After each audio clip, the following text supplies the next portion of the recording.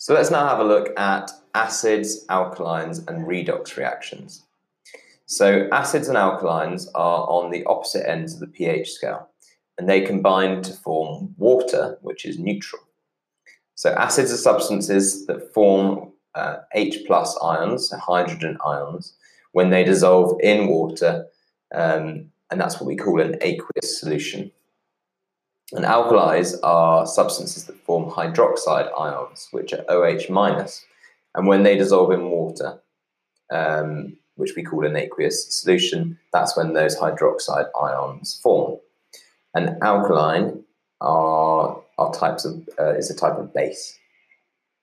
And when you're measuring using a pH scale, the acidity and alkalinity of a substance can be measured using a scale that goes from 1 to 14. And all of the pHs that are that are less than 7, so from 6.99999 down to 1, they're all acid. And everything over 7, so 7.0000, keep going until you get to 1, all the way up to 14, they're all alkaline. And if you've got a pH of 7, that is something that's completely neutral.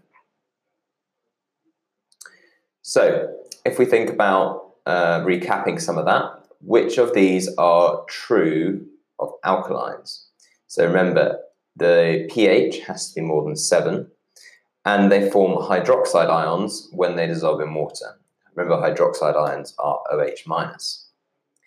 Now, acids and alkalines are the opposite ends of the pH scale, and they combine to form water, which is neutral.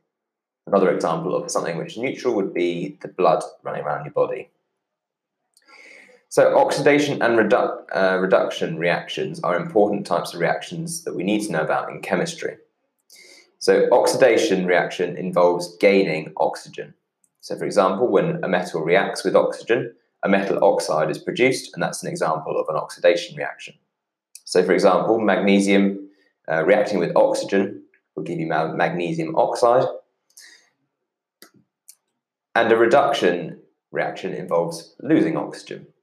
So for example, when a metal oxide loses oxygen to return to its atomic form, so just the metal. So for example, iron oxide can be reduced by carbon monoxide, and that will produce iron and carbon dioxide. So the iron's gone from iron oxide, it's lost oxygen, and it's just come out of the reaction as just iron. Therefore, we can say it's a reduction reaction. So a recap of an example of an oxidation reaction would be sodium plus oxygen going to sodium oxide. It's been oxidized because the sodium has gained oxygen in the reaction. And an example of a reduction reaction is when a metal oxide loses oxygen and the metal returns to its atomic form.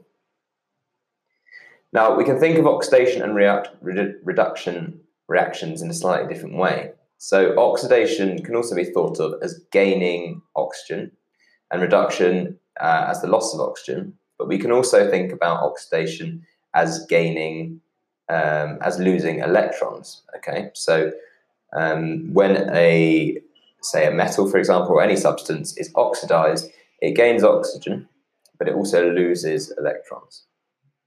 And on the other side of that, when a substance is reduced, i.e. it loses oxygen, it always gains electrons. So a good way to remember that is using a little mnemonic to know the difference between oxidation and reduction, and that mnemonic is oil rig. So oil rig stands for oxidation is loss, reduction is gain. Now remember, this is to do with electrons, so oxidation is loss of electrons, and reduction is gain of electrons. So what happens when a substance is reduced? It loses oxygen and it gains electrons. And to remember the difference between oxidation and reduction, electrons are lost in oxidation and electrons are gained in reduction. Now, which of these is true of acids? So they form hydrogen ions, H+, when they dissolve in water, and they have a pH of lower than 7. And for a reduction reaction to happen, if we take copper, for example, and we want that to be reduced, remember that's a loss of oxygen or a gain of electrons. So an example of that might be something like copper oxide plus hydrogen going to copper and water. We know it's been reduced because the copper oxide has been reduced to copper, it's lost electrons. Now, just remember that mnemonic again. It's oil rig. So oxidation is loss, reduction is gain of electrons. And which of the following happens to a substance when it is oxidized? Does it lose or gain electrons? So when it is oxidized, remember oil rig, oxidation is loss, it loses electrons. But on the other side of that, it loses electrons, but it actually gains oxygen.